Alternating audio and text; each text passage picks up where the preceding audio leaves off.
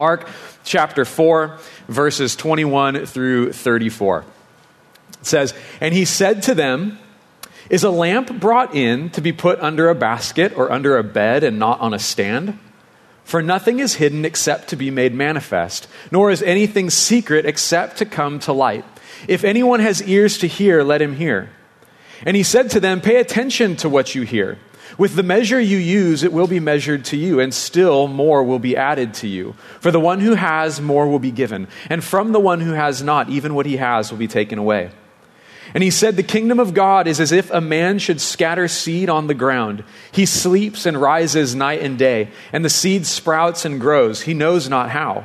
The earth produces it by itself, first the blade, then the ear, then the full grain in the ear. But when the grain is ripe, at once he puts in the sickle because the harvest has come.' And he said, 'With what can we compare the kingdom of God? Or what parable shall we use for it? It is like a grain of mustard seed, which when sown on the ground is the smallest of all the seeds on earth. Yet when it is sown, it grows up and becomes larger than all the garden plants and puts out large branches so that the birds of the air can make their nests in its shade.' With many such parables he spoke the word to them as they were able to hear it. He did not speak to them without a parable, but privately to his own disciples he explained everything." Let's pray together.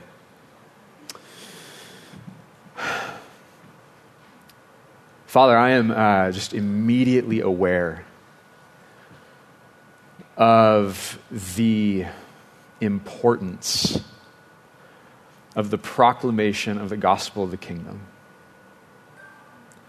God, I'm so aware of our need to hear from you today.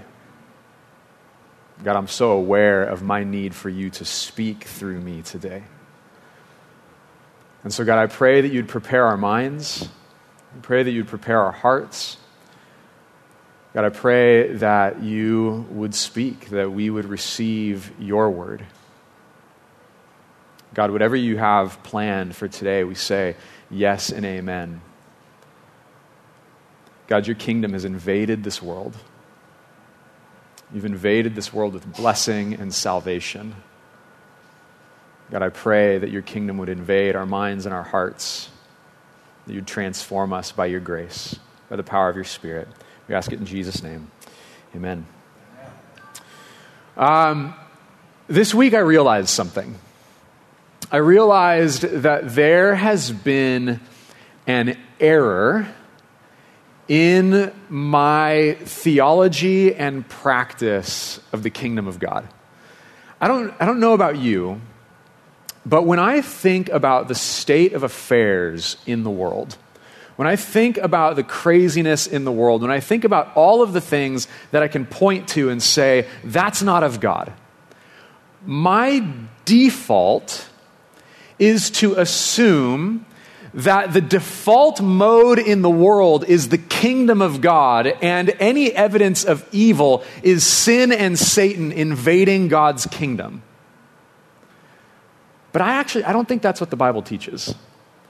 I don't think that's true. Do you ever feel this way, though? You ever feel this way, that in America, Christianity has enjoyed significant prosperity, but now there's people and there's ideologies challenging the values of the kingdom of God. And so it feels like God's kingdom is being invaded.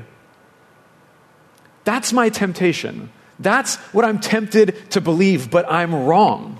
That's not actually what Scripture teaches. It is rather God's kingdom that is invading this world. It is the default mode for the world is the kingdom of the enemy. Scripture calls Satan the ruler of this world. And so he is not invading God's kingdom. God's kingdom is invading his. It is the other way around. Now, in the beginning, God's kingdom certainly was the default. It was the factory settings, if you will.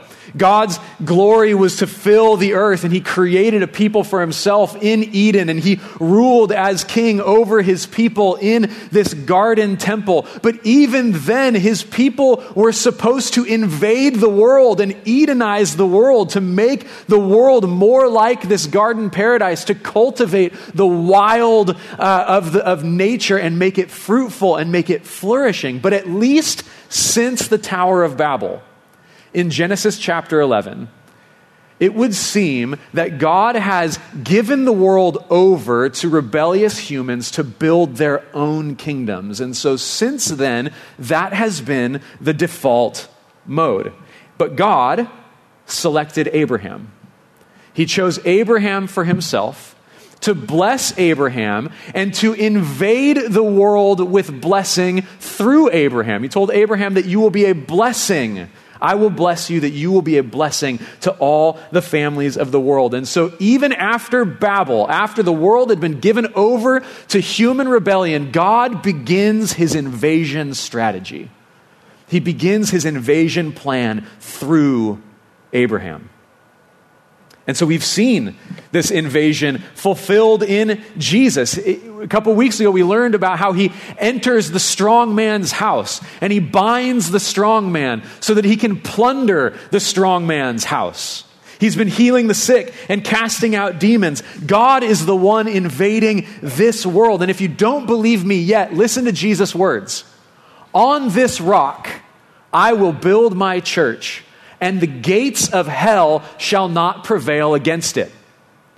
The gates of hell are not an offensive weapon. The gates of hell are a defensive barrier that cannot stop God. We just sang in the first set of worship, who can stop the Lord Almighty? Not even the gates of hell can stop God from invading the kingdom of the enemy and setting the captives free. God's kingdom is on the move. God's kingdom is invading the world through Christ, but his methods of warfare are very different than the world's. And so in this passage, Jesus addresses the nature of God's kingdom invasion. Last week, we saw that the kingdom was like a seed, right? It seems insignificant on the outside, but inside, it is full of infinite potential for life and transformation and glory. This is different than what the people of Israel expected. They didn't want the kingdom of God to come like a seed. They wanted the kingdom of God to come like a bomb had they been invented back then. They wanted an explosion. They wanted something fiery and fierce to come into the world and to overthrow Rome. But Jesus says that the kingdom of God, when it comes, it appears hidden. It invades the world in secret, but it will not remain hidden forever. Jesus says, is a lamp brought in to be put under a basket or under a bed and not on a stand? For nothing is hidden except to be made manifest, nor is anything secret except to come to light. Now, in other parts of Scripture, Jesus uses this illustration of the hidden lamp to talk about how the life of a believer, the faith of a believer, the evidence of Christ's work in a believer's heart should not be hidden. It should be expressed. It should produce fruit. It should be able to be seen. But here he uses this illustration to show that at this time, while Jesus is walking the earth, his identity as king of the kingdom of God must remain hidden just a little while longer. Needs to be veiled just a little while longer. Jesus is the light of the world, and he has come into the world not to remain hidden, but for his light to shine in all of the darkness and for his glory to be revealed. But in the meantime, at this point in the story, Jesus remains inconspicuous. The kingdom remains hidden. But just as a lamp is not brought in to be put under a covering, Jesus didn't come to stay in the shadows forever. But that which is hidden is only done so that it may be revealed at the proper time. Think about a birthday present, right? A birthday present is intentionally concealed. It's wrapped in paper to hide what it is and to build suspense. You look at the box, right? If you were like me, you'd sneak around, you'd grab it, and you'd shake it, try to figure out what was inside. I'm actually really good at it. My wife to this day will not let me touch anything that she's wrapped because it just ruins it if I guess what it is. But it's intentionally hidden. It's wrapped in order for the gift to be revealed at the proper time. And the gift's hiddenness serves to increase the suspense and serves to increase the anticipation and therefore the joy when it's to be revealed. And so in this, the one that receives the package, right, receives what's in the package. My kids like to do this thing where they tear the wrapping paper off of a gift and it's like in an Amazon box or something that we've recycled. And the kids go, an Amazon box! Just what I've always wanted, thank you! And this is this little joke that we play because they know the real gift is inside the box. But if they receive the box, they receive what's in the box. If they were to look at the box and go, that's messed up, you just gave me a box, and they throw it away, they don't open it, they don't get what's inside the box. But if you receive, then you receive what's in the box. This is why Jesus says, more will be given to the one who receives. Right? If at this point in time, as Jesus' identity is this, it's concealed, it's hidden, he's telling them about the truth of the kingdom, but there's this in-between stage they don't quite understand completely. But if the disciples receive the truths of the hidden kingdom, they will receive the power of the manifest kingdom. If you today receive the truths, if you receive the humble Jesus, you will receive the exalted Christ. The measure you use will be measured to you. If you receive Christ as he comes to you today, you will receive Christ as he comes at the end of the age from the heavens with glory and power to consummate the kingdom forever and ever. If you receive today, more will be given to you. The kingdom is hidden within the humble frame of Jesus, but it will burst open to reveal the glory of God. Today, Jesus' identity and the kingdom of God still remains hidden to many people. Jesus' words in this passage, though, should be a comfort to us. Don't be discouraged. Don't be misled.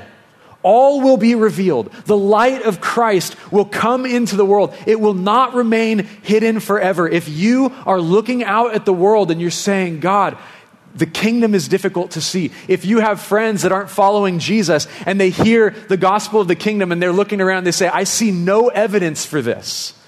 The kingdom remains hidden, but it will not remain hidden forever. That light will shine into darkness. And some of the disciples get to see this in their life. Some of the disciples get invited up the mountain with Jesus, and he's transformed before their very eyes, and the glory of the eternal Son of God exudes from his skin, and Jesus is transfigured into this bright light. Some of the disciples got to see this in their lifetime, that though his identity was hidden, it was no longer. They saw it. They saw the glory of the Christ. And all of the disciples, when Jesus was resurrected from the dead and appeared to them in the upper room, and Thomas put his finger in the hand and put his hand in his side, and he said, my Lord and my God. Though Jesus' identity may have been veiled, though it may have been hidden, at the resurrection, it was revealed for all to see.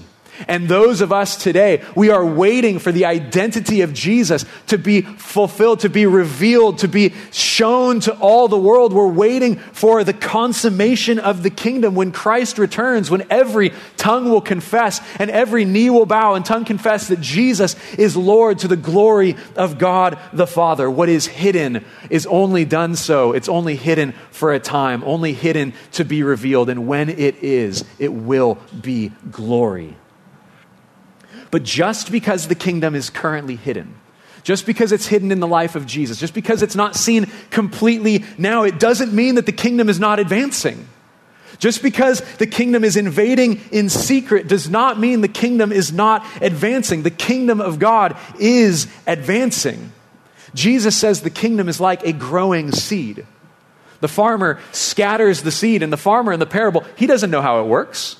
He just thinks the ground produces it on its own. Don't accuse Jesus of not knowing how seeds work. Okay, he says the farmer doesn't know. He doesn't say he doesn't know. This isn't a story about Jesus' PhD in botany. It's a story about the kingdom. And so Jesus is saying this farmer, he scatters seed. He goes to sleep night and day. He doesn't know how it produces a plant, but it does. The ground, as far as the farmer is concerned, is making it happen on its own. Now, this can be a little bit strange, right? We just talked about how the kingdom is hidden. And now Jesus is talking about how the kingdom is seen like a plant growing. So what is it, right? Is the kingdom hidden or is it visible? right? This is a little bit strange. We need to understand that these parables are using different metaphors to describe different aspects of the kingdom's nature. The first paragraph described the inconspicuous, hidden nature of God's kingdom invasion, while this parable describes the persistent advancing of the kingdom according to God's providence. And so this parable, as the plant grows, does not contradict the saying that the kingdom is hidden. It's attempting to explain a different aspect of the kingdom, namely its relentless advance. And so the kingdom of God is like a growing seed. Wherever the seed is planted, it will grow. It will take root. It will grow and produce fruit. The kingdom of God is advancing. It's growing in the world. And this advancing has implications for us. It has implications for us as a group. It has corporate implications. And it has implications for us as individual members of the body of Christ called to receive the truths of the kingdom. Corporately, throughout Mark's gospel, we see the kingdom advancing. We see the kingdom growing through Jesus calling his disciples. The kingdom entered the world in the incarnation of Christ. The kingdom entered the world when God himself entered the world as the incarnate Christ. And he's going around preaching the gospel of the kingdom. The kingdom is at hand. Repent and believe the gospel. And then he starts calling his disciples. And as his disciples follow him, as they link themselves to him, as they learn from him and become like him, as they follow him and try to embody his teaching, the kingdom is advancing. It's advancing one heart at a time through the community of God's people. But then throughout the book of Acts, we see the kingdom growing even more rapidly. After Jesus' resurrection, there was like the 12 disciples, the apostles, and then about 100 more. After the resurrection, there was just a little more than 100 people, most experts believe, that were Christians, that were following Jesus. But after Peter's first sermon on the day of Pentecost, 3,000 people met Jesus. Talk about revival, right? That's like the birth of the church. There's 120, and now there's 3,120. That's growth. That's hard to keep up with. But then, so thousands of people get saved, and then still more, Scripture says, were added to their number day by day as the apostles were preaching the gospel of the kingdom. And to this day, the church, the capital C church, has grown into an uncontainable force that has changed the course of history and shaped the entire Western world. Corporately, this advancing of the kingdom means that the kingdom is growing in number. People are meeting Jesus. People are being saved. The family of God, the body of Christ, is growing. And so the kingdom is advancing through each individual human heart, giving their allegiance to Jesus. Now, this is different than what the Jewish people had expected. The Jewish people expected the kingdom to come at the end of the age, at the end of time, at the end of the world, that the kingdom would come, defeat God's enemies, and all of God's people would be ransomed into the kingdom together. The Jews believed that the kingdom would come at the end of the age, that it would come with a violent force, right? Because this is the way human kingdoms work. This is the way our earthly kingdoms work. They invade, they besiege cities, they storm the palace, they overthrow tyrants, and they set up new governments. It's this powerful, immediate, violent attack. And so they believed the Messiah would come in power, overthrow Rome, and then rescue all of the Jews. And Jesus here is correcting their expectations, and he's correcting our expectations. The kingdom has broken into the world, but it grows and advances little by little, heart by heart, community by community. And this is God's work. And so where the seeds are planted, there will be growth. Where the kingdom is, it will advance. But this doesn't mean that every ministry or every church will always grow in number, or else it's unhealthy. That's not factoring into the growth of the kingdom, the advance of the kingdom in depth. The kingdom will advance, and sometimes it grows in depth and maturity. And so Jesus says that what's visible here is the leaf the ear and the full grain in the ear. But underneath the soil, the roots are diving deep and spreading out and absorbing all of the nutrients that they can. And so as a church, as disciples, we can't only be worried about what is visible. We can't only be worried about the growth of the plant that we can see if it means neglecting our roots, because weak roots will not produce fruit. Weak roots will not produce a mature plant. And so this means that there are personal implications for the gospel of the kingdom, for the advancing kingdom. This means that we have a responsibility as individuals, not just to see the kingdom advance in our community, but to see the kingdom advance in our own hearts. And so this means if you've believed in the gospel of the kingdom, if the seeds of the kingdom have taken root and that plant grows and matures, it means that you will grow and mature. And so this is that process of growth and development as a Christian disciple of Jesus. It's often called sanctification. Sanctification is just a really fancy term that theologians like to use that means growing in holiness. If you have received the kingdom of God, you will grow in holiness. You are on a path to becoming more like Jesus. You are on a trajectory toward holiness. And this process of becoming holy is not something that happens overnight. Just like the farmer scatters the seed and it grows, but it grows over time. He goes to sleep day and night and he wakes up. He doesn't know how it happens. It just happens. It grows. And so we as disciples of Jesus who have received the truths of the kingdom and as they've dug their roots down in our hearts, we will grow. We must grow. The Spirit of God in us is making us holy. But it takes a lifetime of following Jesus, and we still won't even be complete until the Lord returns or calls us home. And so we're all on this path of discipleship. We are all becoming more mature in Christ. We are all growing. The kingdom is all advancing in us, but we are all works in progress at various stages of development. And so spiritual maturity often looks like physical maturity. We're not horses. We weren't born walking. And so as we become Christians, as we believe the gospel, as Jesus enters our lives, we do not immediately become perfect. We still have these sins and temptations that we struggle with. We still fall down. We still try to obey. We try to live in light of the glory and the calling of God, but we still struggle. And slowly, as a newborn child grows and develops and learns who they are and learns how to make decisions, and they grow and they become more mature, and then they step out of the home and they start a family of their own. As disciples also, we grow slowly. We have to learn over time how to make decisions as Christians. This is something that I've experienced with a lot of people at some stage in their Christianity. Most people will come to a point when they'll say, when I first met Jesus, or early on in my Christian walk, things seemed simple. It seemed easy then. It felt like God was taking me by the hand and making it clear what I needed to do. Maybe you had an experience like that. When you first met Jesus, it was very obvious. There was some stuff that just had to go and other things that you now enjoyed adding to your life. And that was clear. It was simple. It was just right in front of you. But then as you've grown in maturity in Christ, you come to seasons in your life where you're like, I don't know what I'm supposed to do.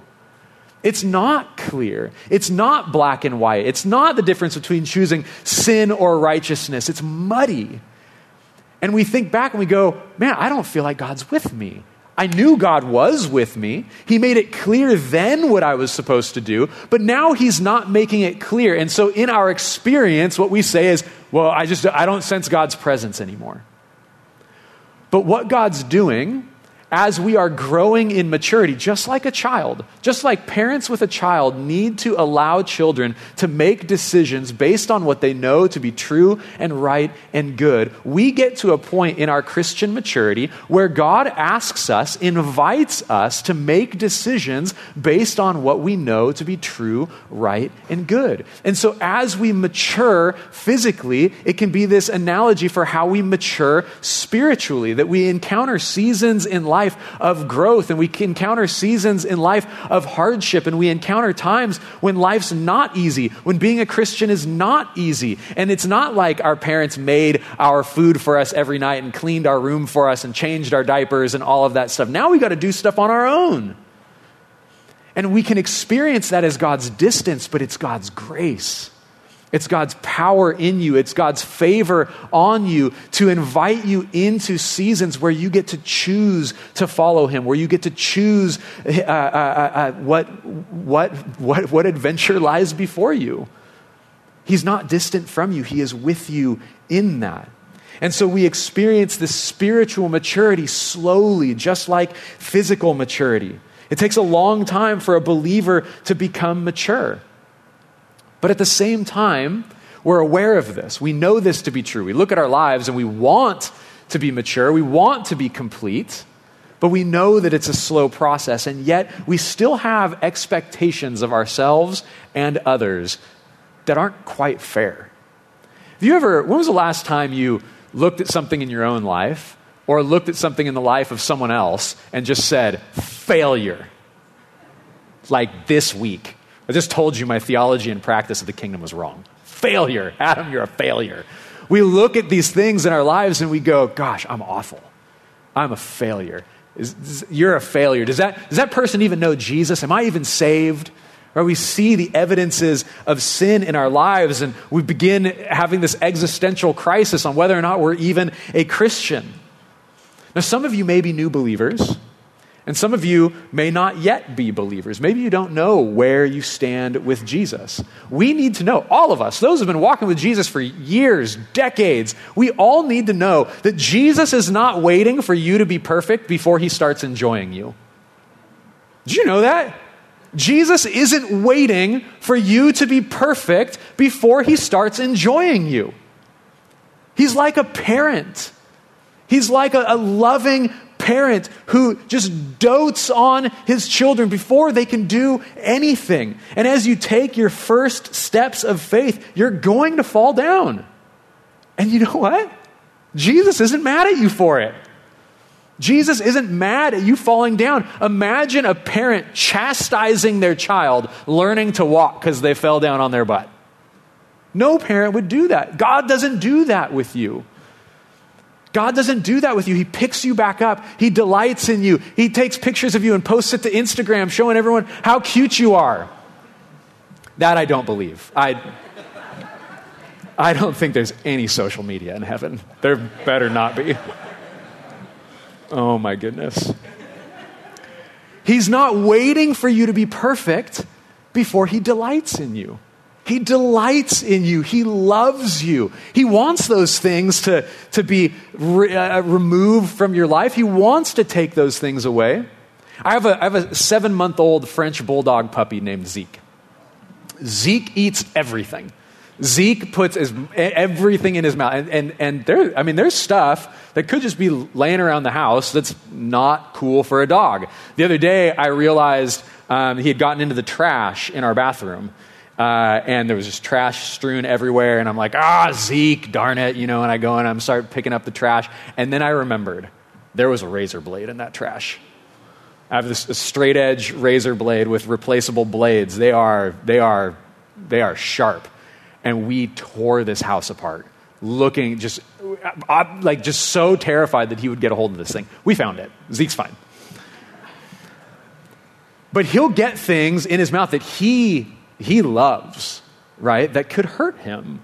And so as soon as I come try to take it away from him, he runs from me. You ever notice something in your life that you're like, I don't know about this, and God comes to you and he's like, hey, let's talk about this, and you're like, no, and you start running around the house trying to get away from God? That's like what my dog does. Our sin is like chocolate to a dog. It's got to be delicious, but it'll mess him up. It's not going to be a good day for him if he eats some chocolate. Our sin, it feels so good. But God knows it's going to mess us up. And so he comes to us to help us, to rescue us, to save us from it.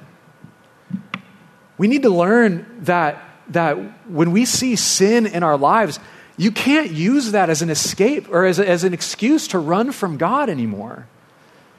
The sin in your life is not a reason to run from him. He's coming to you in grace and compassion, not as a harsh ruler to crush you under his thumb. He's coming to you as a loving parent, knowing that that thing you're running around with in your mouth is not okay. He just wants to take it away so that you'll live. So that you'll live and experience joy and freedom and love in him. God's kingdom has not come to crush us under a harsh rule, but to save us from a harsh rule. He has invaded this kingdom of darkness to bring you from it and into light. But that means as the kingdom invades our lives and invades our world, as it grows and advances, it will be met by opposition. See, as the gospel advances in the world, as the kingdom advances in the world, we believe this lie that our lives will get easier. I believe this lie that if I am more holy, then my life will get easier. But I think the Apostle Paul contradicts that. Because if you look at the Apostle Paul's life, his self-identity becomes more and more aware of his sin. He begins as the least of the apostles when talking about himself in his writings. And at the end of his life, he calls himself the chiefest of sinners. Right? As we become more holy, yes, there will be sin rooted out of our lives. But you know what? It's just going to mean those little tiny sins that we justified loom all the larger in our vision. It's like a black spot on a black shirt is hidden, but a black spot on a white shirt is more visible. As you grow in holiness, don't be discouraged by recognizing that there's more sin there than you thought. That's actually evidence of God's grace, opening your eyes to this call to maturity that he has you on. As you grow in maturity, you're aware more of the sin. That's not to be discouraging. That's again to get you to run to him so that he can take it from you. Don't run from him. Stop running from him. He loves you and he wants to help you. Sometimes we think that as the gospel increases as a people, as the church grows, as the kingdom in the world grows, then Christians are going to have an easier time in this world. That is a lie. As the kingdom advances, as the kingdom invades the kingdom of darkness, you think darkness is just going to stand by and let it happen? No, there will be opposition. As Jesus' ministry increased and as his influence increased, as his identity became more clear, opposition didn't go away. It escalated. It ramped up and it led to his crucifixion. As the kingdom grows toward maturity in us and in the world, we know that the world will fight back. The world is going to fight back. The world does not want you to be mature in Christ. The world does not want you to be satisfied in Christ. The world does not want you to be secure in your salvation in Jesus. The world does not want you to reflect Jesus. The world does not want the church to love this world as God loves the world. The world does not want the church laying its life down for people. The world does not want you living like Jesus. And if the church is advancing, if the kingdom is advancing, if the gospel is advancing, the kingdom of darkness is not going to sit idly by. We will experience opposition. Jesus said that a servant is not greater than his master. If the world hated him, they will hate us too. And they hate us because the presence of the kingdom in us is an invasion into the kingdom of darkness. And so this increasing opposition is no reason to be discouraged. Is no reason to be dismayed. Nothing can stop God from advancing his kingdom because the kingdom of God is inevitable. As I've been planning this, I've been just been thinking about the Marvel movies, End of Days, Thanos, right? I am inevitable. Maybe you haven't seen it, sorry. The kingdom of God is inevitable. God is inevitable. Nothing can stop him. This last parable that Jesus tells depicts the kingdom as a mustard seed. He says it's the smallest of the seeds in the world, but this tiny seed will eventually grow into something large that birds can make their homes in. Now, when I think about birds nesting in trees, I think of the Torrey pine down the street because I don't know if you knew this, but there are pterodactyls living in the Torrey Pine. There's this idea in the world that birds descended from dinosaurs, and I don't pretend to be smart enough to understand the nuance of theistic evolutionary theory, but after living there for a few months, I'm inclined to believe it. It sounds like Jurassic Park down the street from my house. One of the first times I went to Lucky Llama after moving here, I was standing in line outside because of COVID, and it just started raining. And I looked down, and I am covered in white. Like, to the point where my thought, it's like, I should go get some napkins. No, I need to go home and change. So I literally just stepped out of line and walked home, and I was just so embarrassed. But that Torrey Pine took over 100 years to grow to that size. It started as something significantly smaller. And it became something so massive that like dinosaurs are up there in the trees. And so the kingdom of God, it begins small. It seems hidden, but it is advancing. And it is inevitable. Everything that God has desired for his kingdom to accomplish will be accomplished. Like a mustard seed that begins the size of a grain of sand, the kingdom becomes the largest of the garden plants, so to speak. The kingdom may begin small and hidden, but it will grow and inevitably will become everything that God intends for it. And so your life in Christ may feel small to you. It may feel insignificant to you. Your life in Christ may feel like something that should be so much bigger. And all I got to tell you is be patient. It will. I know you want to do great things for God.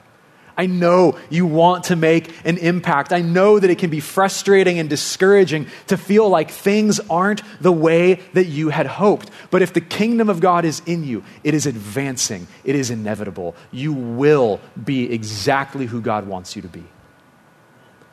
And in your walk with Jesus, it may feel like a slow process. And it's like looking at yourself in the mirror every day. You don't notice the change. But God knows that it's happening. You are growing. You are becoming holy because it's not your work. The farmer goes to sleep. He rises night and day, and the plant grows, and we live our lives in Christ. The seed of the kingdom has been planted in our hearts, and it's God's power both to work and to will. It's God's power working in us both to will and to work for his good pleasure. God's kingdom will advance. It will inevitably be complete in our lives. And the world around us may feel insurmountable. The pressures from culture may feel like the kingdom is diminishing rather than advancing. And it's easy to lose hope. But please remember, nothing is hidden that will not be revealed. The kingdom of God is growing and advancing according to God's providence and not our own efforts. And all God wants for you and for his kingdom is inevitable. It will come to pass. And if you feel yourself getting frustrated, like we can often do, we can look at the world and get frustrated. We can look at the world and be dismayed. We can be discouraged. But we need to remember that Jesus is the King of the kingdom. The ultimate expression of the invading kingdom of God is the person and work of Jesus Christ himself. Think of this. If the kingdom is hidden, the kingdom is advancing, and the kingdom is inevitable. We have in Jesus the King of heaven who has hidden himself in human form and invaded our world and advanced the kingdom of God and accomplished everything that God has set out for him to do. That the person and work of Jesus Christ is the perfect example of hidden glory, advancing power, and inevitable kingdom. Jesus himself in the incarnation is the perfect example of this invading kingdom. Nothing can stop him from fulfilling his mission. And the ultimate expression of Jesus' own hidden power is the cross. To those who are unaware, who look at the cross, visibly what is seen is the death of an unfortunate man. That's all it is. The cross is foolishness to those who don't see what God is doing in it. But through faith, Jesus is seen as the King of the kingdom, and the crucifixion is his coronation, and the cross is his throne. That's what we believe. We believe literally this completely upside down situation, that the death of Jesus on a cross, the humble, shamed, tortured body of Jesus, is actually his enthronement. Talk about hiddenness. Talk about advancing the kingdom through hidden means, but inevitably accomplishing everything that God desires. What appears as weakness and foolishness to the world is the power of God. It's not through a visible and violent demonstration of power that God's enemies are defeated. Jesus defeats the evil empire by suffering at its hand. He lets Satan do everything that Satan desires to do, because the greatest weapon that Satan has is death. And it came against Jesus in full force, and it had nothing on him. He rose from the grave. And when the enemy throws everything at you and can't do anything against you, you have won. And Jesus has won. And Jesus is victorious through his death and resurrection. And to those he has called to follow him, we walk in that victory. That same victory over death that Jesus has won, he gives to you. What does the enemy have against you? What can the enemy do to you? As you advance the kingdom of God in this world, as God advances his kingdom in you and through you, what do you have to be afraid of? Death? Ha! Jesus rose from the dead. You don't have anything to worry about. God is the one invading this kingdom. We don't need to hunker down and protect ourselves from the big bad ideologies that are opposed to the Bible. No, we get to go out and proclaim the glories and excellencies of Jesus. We get to go out and proclaim the gospel because the King is now here and darkness must flee, and we're following in joy.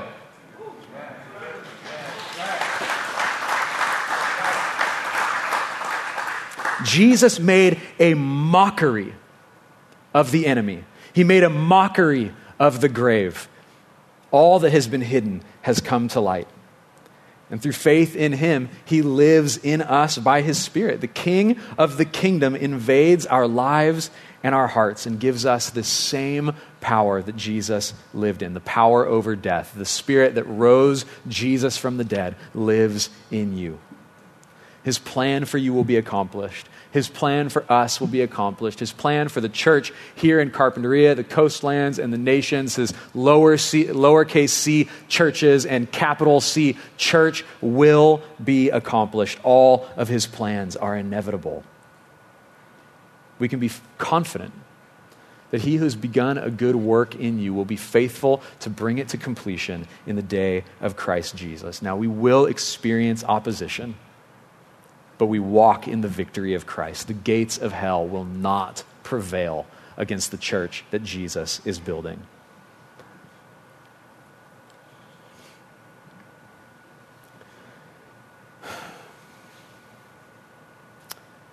The kingdom of God is here.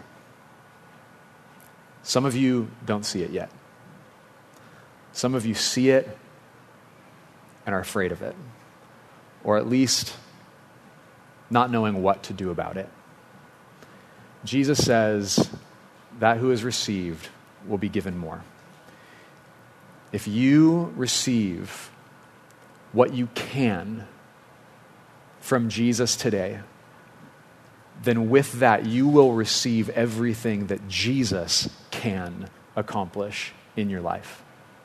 If you receive the humble Jesus, you will receive the exalted Christ. The kingdom is here. It is inevitable. It is advancing, and nothing can stand in its way. It is hidden, but if you have eyes to see it, you see it. And if you have ears to hear it, you hear his voice calling you to follow him. The kingdom of God has invaded the world. It's invaded our hearts and lives. And through faith, this kingdom is in you. It's hidden. It's advancing, but it's inevitable. And God's will for our community and for our church will be accomplished. It will come to pass. Nothing can stand in his way. That sin that you face today, that sin that you are reflecting back upon that happened yesterday, that will not stand in God's way. The besetting sin that you continue to struggle with, the fears that you have, the failures that you're afraid of, none of that will stand in his way. Your excuses for why you can't come to him today, why he won't receive you today, why your friends will reject you tomorrow if they knew what you believed, nothing can stand in his way. Do not allow these weak, frail things of the kingdom of darkness to prevent light from shining into your life. Darkness cannot overcome the light. Receive what you can of Jesus today, and you will see that he is greater than you have ever been told. He is far greater than even I can tell you, than any church will tell you. We do not have the ability to grasp and comprehend the goodness and the beauty of Jesus. Receive what you can, and you will find so much more in Christ. And if anyone trusts in Jesus, then the kingdom of God belongs to you. And you can give your life to him today. You can give your allegiance to Jesus today. You can give your hopes and dreams and expectations and entitlement. All of that, you can give it over to the King today. And then you will receive life. You will receive love. And you will receive true freedom in Jesus alone. Let's pray together. Jesus, we just declare in this place that you are King of Kings and Lord of Lords, and there is nothing on this world that can stop you from accomplishing your purposes. God, we want to see more evidence of your kingdom in our lives. We want to see more evidence of your kingdom in our people. We want to see more evidence of your kingdom in our church. Lord, grow us in maturity. Grow us in holiness, Lord. Grow your people to advance the kingdom into this city, Lord. We are not the ones that build your kingdom. We are not the ones that advance your kingdom, but you are advancing it in us and through all of your people in the world. And so, God, we just want to be vessels of your kingdom. Lord, that you would pour into and that you would pour us out into the world, that the whole world may see your glory. The whole world may see you high and lifted up, enthroned in the heavens. God, and I pray also that you would help us to believe, help us to receive and to believe the words of Scripture that say that we are seated with Christ in the heavenlies. That it is so inevitable what we will become, that you already look at us and see us as complete. Lord, though there be sin in our lives, it is as nothing to you, because nothing will stand in your way of making us exactly who you desire us to be. I pray that we would just walk in that truth, walk in that grace, walk in that power of the Spirit, leading us into holiness. And God, if there's anyone here who doesn't know you, or knows you but is iffy about following you, God, I pray that you would open their eyes, that they would have eyes to see and would see, that you would open their ears, that they would have ears to hear, and that they would hear the beauty and the glory of God calling them to follow you, and that they would see all of the things in their life that they think is more valuable. They would see it just crumbling away. Lord, that they would see all of the shiny things that the world has to offer and just recognize that it is all corrupted and corroded, and you have what's truly valuable.